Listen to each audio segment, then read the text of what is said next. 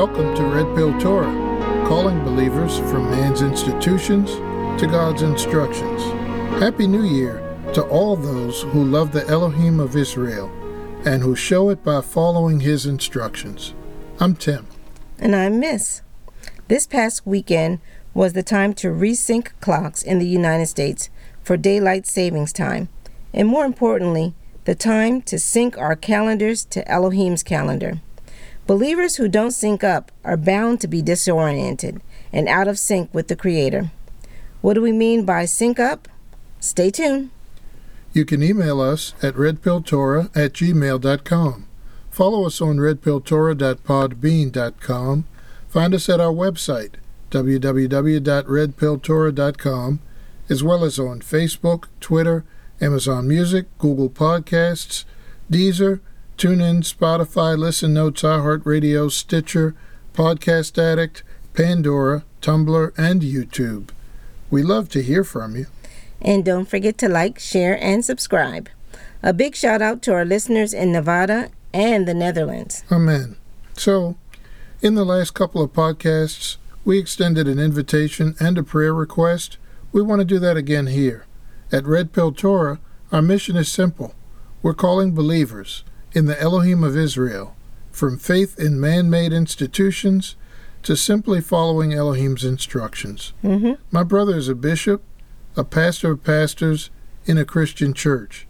He announced that he wanted to host a virtual Seder service to celebrate Elohim's Passover, and he wanted me to lead it.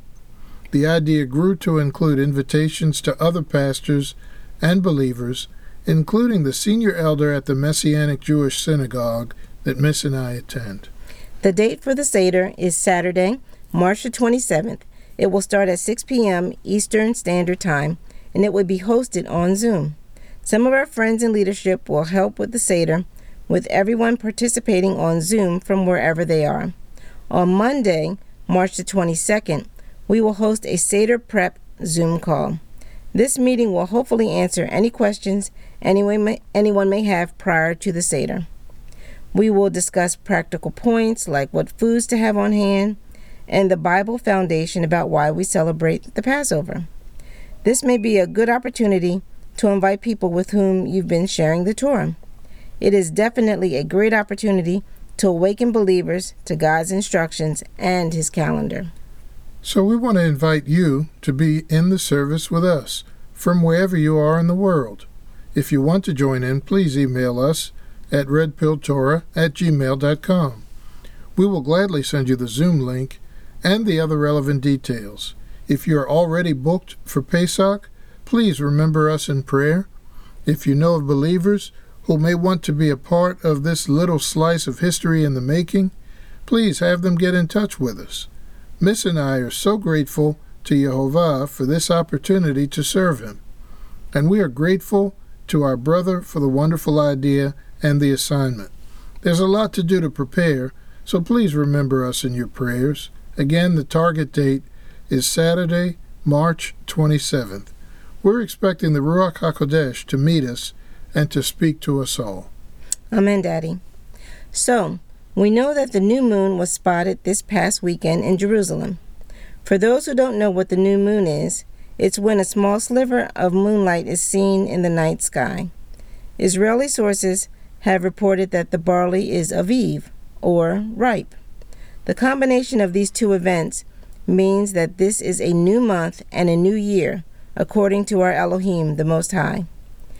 In Exodus chapter 13, verses 3 through 4, we read, Moshe said to the people, "Remember this day on which you left Egypt, the abode of slavery, because Jehovah, by the strength of his hand, has brought you out of this place.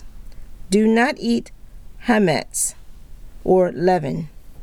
You are leaving today in the month of Aviv." Tim, from this scripture, we know the name of the month when Israel left Egypt. It's called Aviv. In Exodus 12, starting at verse 1, we read, Jehovah spoke to Moshe and Aaron in the land of Egypt. He said, "You are to begin your calendar with this month. It will be the first month of the year for you." Daddy, the Father, said this to Moshe and Aaron as he began to give them instructions for the Passover. These scriptures are part of the biblical basis for this time of year.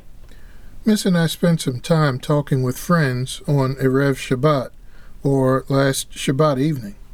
We talked about a lot of great things. One of them was a scripture in Ephesians chapter 2 that links non-Jewish believers to the covenants of Israel. That's important to know because the only way to receive Elohim's salvation was made through the covenants he made with Israel. Yeshua's birth, his life, his death, and his resurrection are integral parts of the covenants. Unfortunately, many believers see their salvation as something separate from these covenants, and they see the covenants as nullified by Israel's disobedience. By the grace of Yehovah, we now know better. If you haven't already heard them, please go back and check out our podcast, episodes 23 through 26. Those episodes trace the sequence of covenants that our Creator made with human beings, starting at creation. You will see that older covenants form the foundation for later ones, and the Father said that all of them were everlasting. Daddy, I really enjoyed those episodes. Me too. It was really sobering to read the new covenant in the books of Jeremiah and Hebrews, and to see that it was made with the house of Israel and the house of Judah. It doesn't mention any Protestant denomination, Catholics, or any other nation or race of people. It seems like the new covenant, which many Gentile believers use as the basis for invalidating the Torah, doesn't even mention Gentiles at all. That is the context for the scripture you mentioned in Ephesians chapter 2, starting at verse 11, where it says, "Therefore, remember your former state, you Gentiles by birth, called the uncircumcised by those who merely because of an operation on their flesh are called the circumcised. At that time you had no Messiah. You were estranged from the national life of Israel. You were foreigners to the covenants, embodying Elohim's promise. You were in this world without hope and without Elohim. But now, you who were far off have been brought near through the shedding of the Messiah's blood." Mama, we need to finish reading this chapter on a future podcast. It is full of truth, and some have used it to contradict the Messiah's own words. Yeshua said that he did not come to destroy the Torah, but to fulfill it. Gratefully, we know that any interpretation of the New Testament that seems to invalidate the Old Testament in any way is a mistaken interpretation at best. Now, what you read in Ephesians 2 plainly said that the Gentiles were foreigners to the covenants of Elohim and without hope and without Elohim in this world. This scripture also identifies the Messiah's shed blood that reversed our estrangement from Israel. It took us from being foreigners to the covenants to being equal participants. It took us from a hopeless state without Elohim to having Yehovah be our Elohim too. Amen. Just remember, we have gone from aliens or strangers, far from the covenant, to being brought near. We are as close to the covenants as a grafted-in limb is to the tree on which it was grafted. The grafted limb gets the same nourishment as the rest of the tree. Nice. And there is no separation. We are now partakers in the covenant. Amen. Part of the covenant includes Elohim's holy times, spelled out in Leviticus chapter 23. That's right. In verse 1, Elohim said that these are his feasts. They don't belong to the Jewish people or any group of people, but they are identified as Jehovah's feasts. Believers who look at this and reply with, "It doesn't take all that to be saved," have a poor understanding of their salvation and their Savior. These feasts are a call to everyone who is included in the covenant. It's not burdensome to observe them, but a privilege that we get to observe them. Because we love Elohim, we gratefully and eagerly obey him. We are not like the people in Matthew chapter 22 who were invited to a wedding feast for the son of the king, but they either found a lame excuse to not come or they disrespected the king and showed contempt for his invitation. Read Matthew chapter 22, verses 1 through 14 for that story and learn about this lesson. Wow. You know, in episode 6, God's Calendar, we talked about the 2 Hebrew words used to describe the feasts. One word is moed, which means an appointment. Imagine having an appointment with a highly capable physician about an important health-related concern. Now, imagine that you noted the appointment for 10 a.m., but your mobile phone's calendar is synchronized with the time zone that is 2 hours behind where you are. Now that makes you 2 hours behind, so your appointment is lost because you're not in sync with the right time. Also imagine scheduling a job interview for an excellent opportunity on the 19th of the month, but you don't know which month it was set for. Worse yet, imagine a married man not knowing the date of his wedding anniversary. My Tim is not that guy. Amen, Mama. But I imagine it would not be very good if he had forgotten.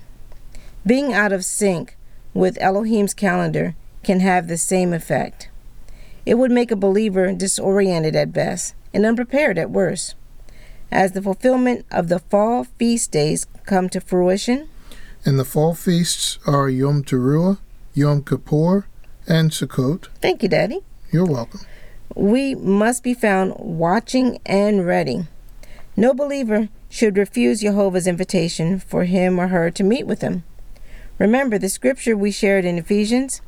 Gentiles were aliens from the covenant, but now were brought near.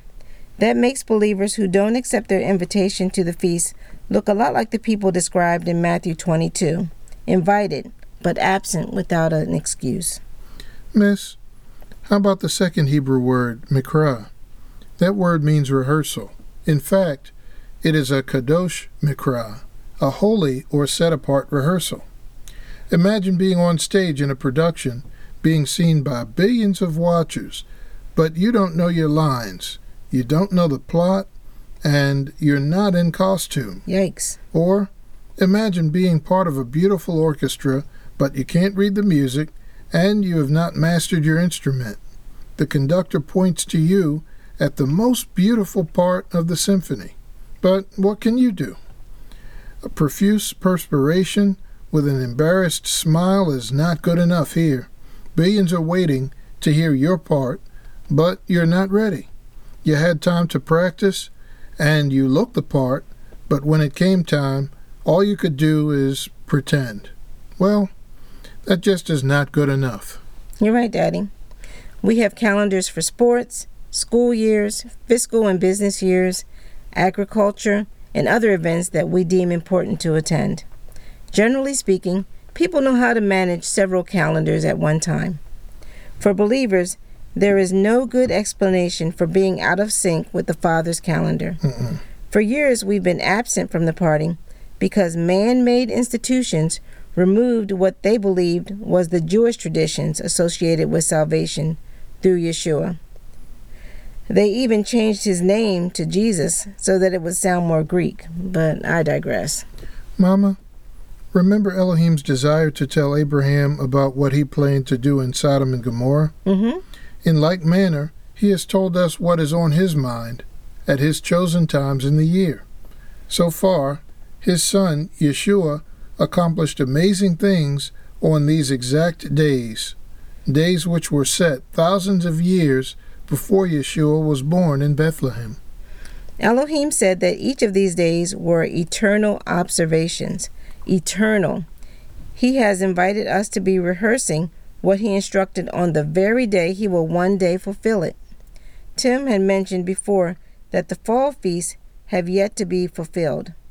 Do you want to be ready for the big event that he wants us to practice for? When our soon-coming King fulfills it, will you recognize what's happening because you've been rehearsing for this day? So, what would you do if you discovered that the way you live your life and some of your beliefs were out of line with God's instructions? Would you take the blue pill and tell Elohim that you have to change your oil or go to a friend's soccer game so you can't make his set-apart times? Or would you take the red pill and prepare yourself for a meeting with the Creator? Only you can answer that question. If you don't know what to do, start with reading Leviticus chapter 23.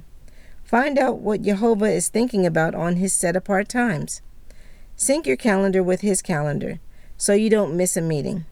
Remember, the new year starts with a new moon and the Aviv of the barley. This year, it was on March the 13th, 2021. Amen. The same Hebrew word used for new in new moon is used to describe the new covenant. Just as we see the same moon in the sky presented in a new light, the covenants of Elohim are lasting and unchanged.